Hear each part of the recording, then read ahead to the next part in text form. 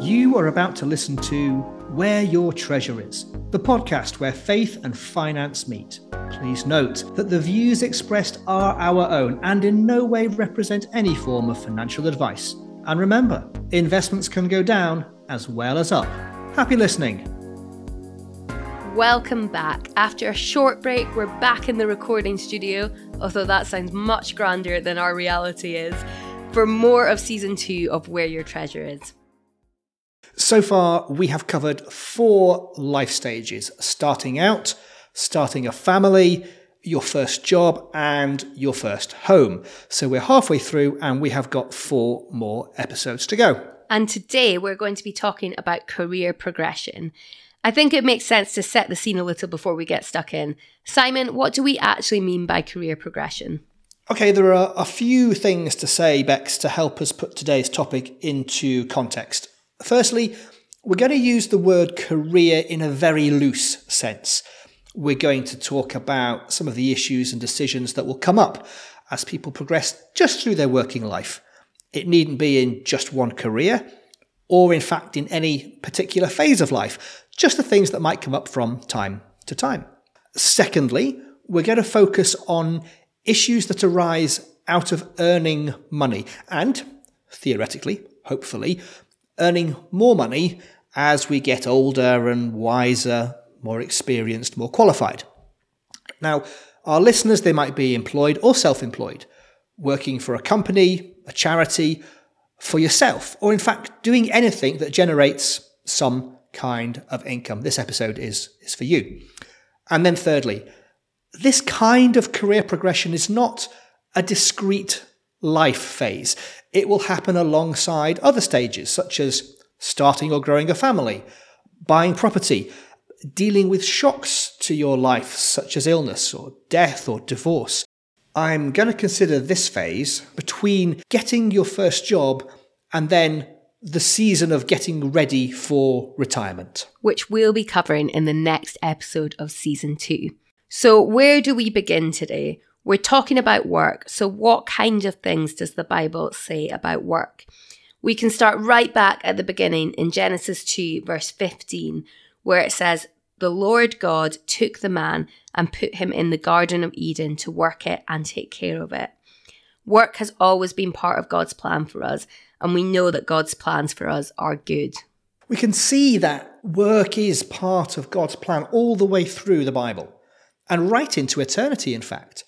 It says in Revelation 22:3, almost the very last bit of the Bible here, "The throne of God and the Lamb will be in the city, and his servants will serve him," is what it says. So in Genesis, mankind served God by looking after creation. In heaven, we will serve God, albeit in ways that I can't even begin to imagine. But I'm certain that our work on earth, whatever it is that we do, is part of this long continuum of serving God. And then in Colossians 3, verse 23, it says, "Whatever you do, work at it with all your heart, as working for the Lord, not for human masters." And in fact, there are some admonitions, good word for you there, admonitions against not working, such as in 2 Thessalonians 3:10, "The one who is unwilling to work shall not eat." Or in Proverbs 14:23, "All hard work brings profit, but mere talk leads only to poverty." And in fact, the Bible promises a reward for work if done for the glory of God. Proverbs 16, verse 3 says, "Commit to the Lord whatever you do, and he will establish your plans." And then there is this fantastic exhortation of transformation in Ephesians 4:28, where Paul says this, "Anyone who has been stealing must steal no longer, but must work, doing something useful with their own hands, that they may have something to share with those in need." This kind of individual goes from taking possessions from others to giving their own possessions away. And I think that's where I'd like to start our systematic approach to career progression, with giving. So most of us kind of hope and maybe even expect that our incomes will go up over time. Now, this doesn't happen automatically. And maybe our incomes don't go up every year, but on average, earnings increase as we get older. The decisions we need to make then are, well, what do we do with the increased income when we get it? We've discussed before how we should prioritise giving in our lives. Generosity is a theme that runs through the Bible and is a characteristic of God that we are called to emulate. We give because God gave everything we have to us. And whilst we can certainly say that all of our lives and everything we do should be given in service to God, I'm going to focus our attention to the very narrow aspect of giving money. Getting a pay rise, however you achieve it, should be a trigger to reconsider our giving. If we've chosen to give a set percentage of our income, then a pay rise means our giving should rise to match our new income. A pay rise might allow us to increase the percentage that we give and be no worse off than we were before. Or perhaps if we've chosen to give a fixed amount, then if God has been generous enough to increase our income, perhaps now is the time to respond to that generosity and give more. So I'm going to interrupt you there, Simon, and say, you said that if God has been generous enough to increase your income, but surely it's often the case that we've worked hard for that pay rise or for that qualification or for that new client or even the new job. Don't we deserve to keep the increase for ourselves? My challenge to that approach would be to consider how you came about the ability to gain that promotion or that new position. Your ability to work, to learn, even to progress and develop, they all come from God. The New King James Version of 1 Chronicles 29:14 puts it this way: "For all things come from you, and of your own have we given you." We don't deserve anything, but God is very aware that we need to keep some of our money to pay the bills, to make life a little bit more comfortable perhaps. A key question is how much we need to keep for ourselves compared to how much we want to keep for ourselves. Any moment when our financial circumstances change is a good time to reflect on our decision about giving. Now, you mentioned in an earlier episode that sometimes our financial decisions are best made alongside other people, such as a spouse, a friend, maybe a parent or an adult child. So I guess this is a time when we can pick up on those conversations, that accountability that we've set up with others. We want to make sure that we are regularly being held accountable for our giving. I'm sure there are many people out there who chose to give an amount very many years ago and haven't really thought about it ever since. Yeah, I think if you were to ask any church treasurer, they would tell you that is exactly the case.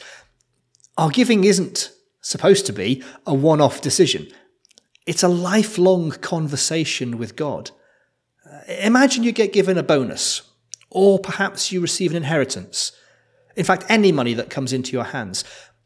The question we should be asking of God is, what do you want me to do with this money? And the answer should include how much we should be giving away, as well as how much we should be keeping. Of course, who we give to is a whole other topic and not one we have time to cover today. I love that framework of giving being a lifelong conversation with God. But as you said, giving is where we're going to start today. So where are we heading to next? The next 4 options for allocating some of that extra money you're now earning will depend on circumstances, but in no particular order, to be very strictly. We're going to consider protection, debt, pension, and then savings and investments. In fact, these are the same topics that we always have to balance in all our financial decision making. We've discussed protection before, and you talked about things like life and health insurance. Why does this need to be considered if you get a pay rise? For those of us that have need of protection, now that's typically those with family or with liabilities, then your ability to pay for life insurance, critical illness insurance, or income protection will go up now that you have more income. It's very rare to find someone who is fully insured against every eventuality. So perhaps now is an opportunity to review how much you can afford to pay on insurances. At the same time, your need for insurance may have changed. For example, now that you have more income, there is more to lose if you cannot work. You might end up buying a bigger house because you can afford a bigger mortgage, so your level of debt goes up. In short, a pay rise is a good trigger to think about what types and what amount of insurance you need. You mentioned mortgages there, and we know that mortgages are a kind of debt. Now, we spoke more about debt in Season 1, Episode 6, and we established that for most people, getting out of debt was a good aim. Would it make sense to put most of a pay rise into paying off debt so we can get debt-free sooner? Whilst getting out of debt sooner is financially wise, as you'll pay less interest and you'll have more financial resilience, you still have to balance this with the other financial goals and objectives. If you don't own your own home, then going into debt, getting a mortgage, might be a good decision. It's what you might call a good debt. But if you have outstanding credit cards or consolidation loans, then getting these paid off as soon as possible would generally be a good idea. It might be right to overpay your mortgage or pay off a car loan early, but be aware of any penalties there might be for early repayment. Once again, a pay rise is a good opportunity to review your circumstances, check your priorities, and be deliberate about where you allocate your money. Balancing those financial goals and objectives seems to get ever more complicated. How do we know we're doing it right? If we have to consider protection and debt, and we haven't even talked about pensions, savings, and investing yet, it just seems a bit too complex. It is complex, and typically, life gets more complex before it gets easier. There are always competing demands on our money, and only by being clear in our own minds what we're trying to achieve will we make good financial decisions. For example, early in working life, your financial priorities might be to pay off student debt, to save up for a deposit on a house. Fantastic. But later in life, these might extend to paying off the mortgage, paying for your own children's university fees, saving up for a new car, saving up for a holiday, putting money into pensions so that one day you can retire, pay the care home fees for your parents, renovating the kitchen. In fact, the list could just go on and on. And in fact, it does. It's never ending. There's always something to spend your money on. Which is more important will vary from person to person. It's your life. And only you can decide which are the highest priorities. But there are some steps you can take to make the decisions a little easier. For example, set timescales and values to your goals. So if you decide you want to save up for a holiday, and you know it's going to cost you £1,200 and it's going to take 6 months. Now you'll see why I've done the maths that way. A quick calculation says you need to save £200 per month for those 6 months to get there. Hey, but if you get a pay rise and you can now save £300 per month, fantastic. You could go on holiday in 4 months rather than 6. But if you actually want to go on holiday in 6 months, then your extra £100 a month might be better allocated to some different objective. One of the other points you mentioned was pensions. And I know that pensions are one of your favourite topics, so I'm genuinely quite impressed and surprised that we've gone this far without talking about them. How can we decide whether to put more into our pensions, and if so, how much? Well, Bex, the classic answer to the question, how much should I put into my pension, is as much as you can. But that is deeply unhelpful. So here is the approach that I would suggest. If you are an employee, you work for a company, then you'll be part, very likely, of that company's pension arrangement. And if you need more information about the different types of pension arrangement, then go and check out Season 3, Episode 2. If you are self-employed, then you will need to have set up a personal pension plan of your own. It can be quite challenging to work out how much your pension might be worth when you come to retirement age. There are online pension calculators that can help you with this, or you should have received an illustration of future benefits when you first set your pension up. You can request an up-to-date projection from your pension provider as well. The further you are from retirement, however, the less accurate your projection will be. And in our next episode, we'll talk about planning for retirement in more detail. So my quick tip is this. If you get a pay rise of, say, 3%, and assuming that one of your priorities includes to increase your pension, then maybe consider allocating 1% of that increase to your pension.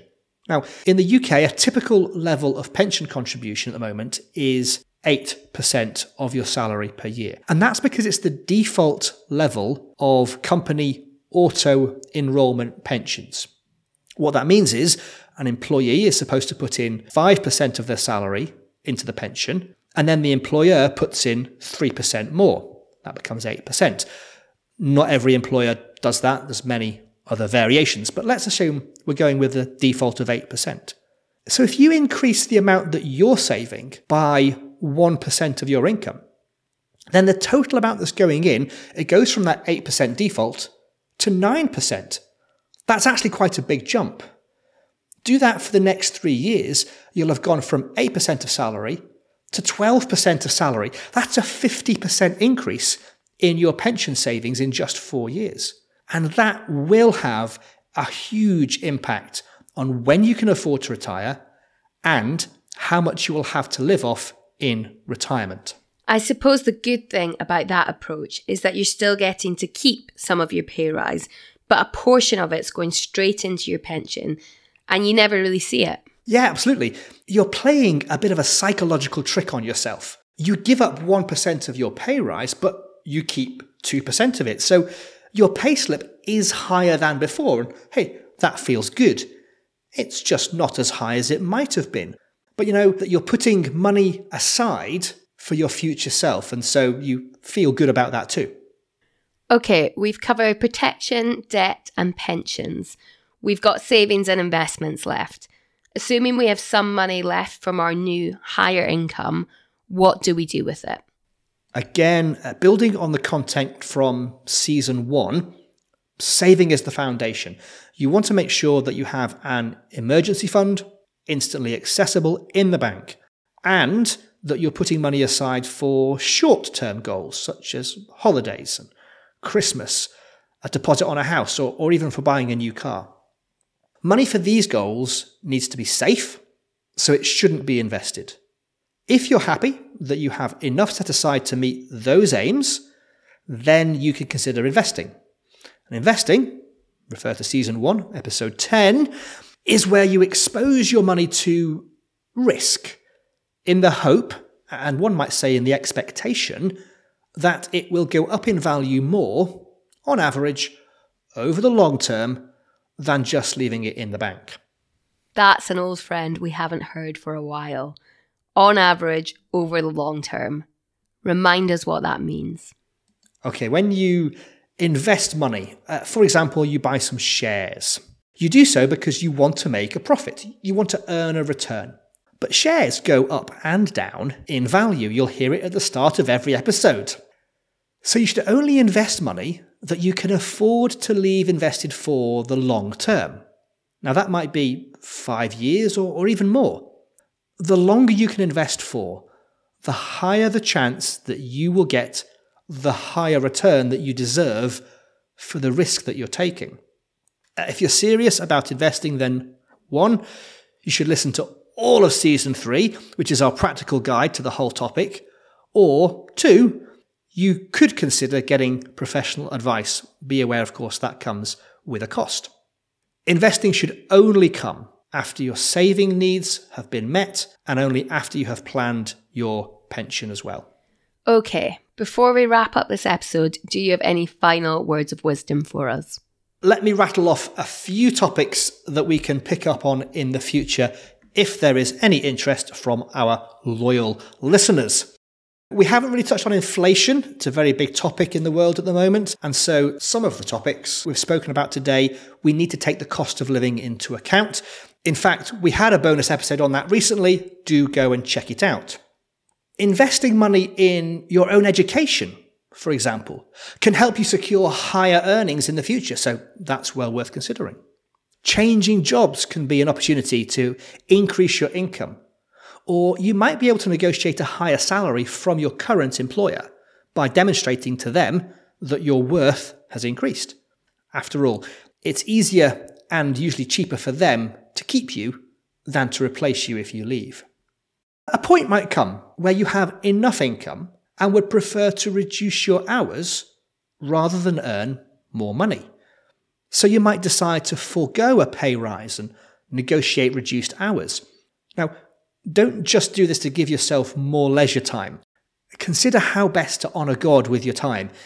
Is it to work and be more financially generous? Or can you become generous with your time? One more. What are the needs of your family? Perhaps a pay rise comes with added responsibilities or time commitments. Which is better? More money or more time with the family if you have to make that choice? At this stage, I could go on and on, Bex, but I think it's probably time to wrap it up for today. You've certainly left us with a lot of food for thought. And as you say, there's much more to consider on this topic. So apart from listening to the rest of our Life Stages season, and of course, all of our Practical Finance season, if you have specific questions you'd like us to cover, you can email whereyourstreasureis@freerangepodcasting.co.uk or at whereyourstreasureispodcast on Instagram. Join us next episode when we'll expand on that getting ready for retirement life phase. Thank you for joining us, and goodbye from me. Bye. This podcast has been brought to you by Free Range Podcasting. Let us take you where you and your podcast want to go.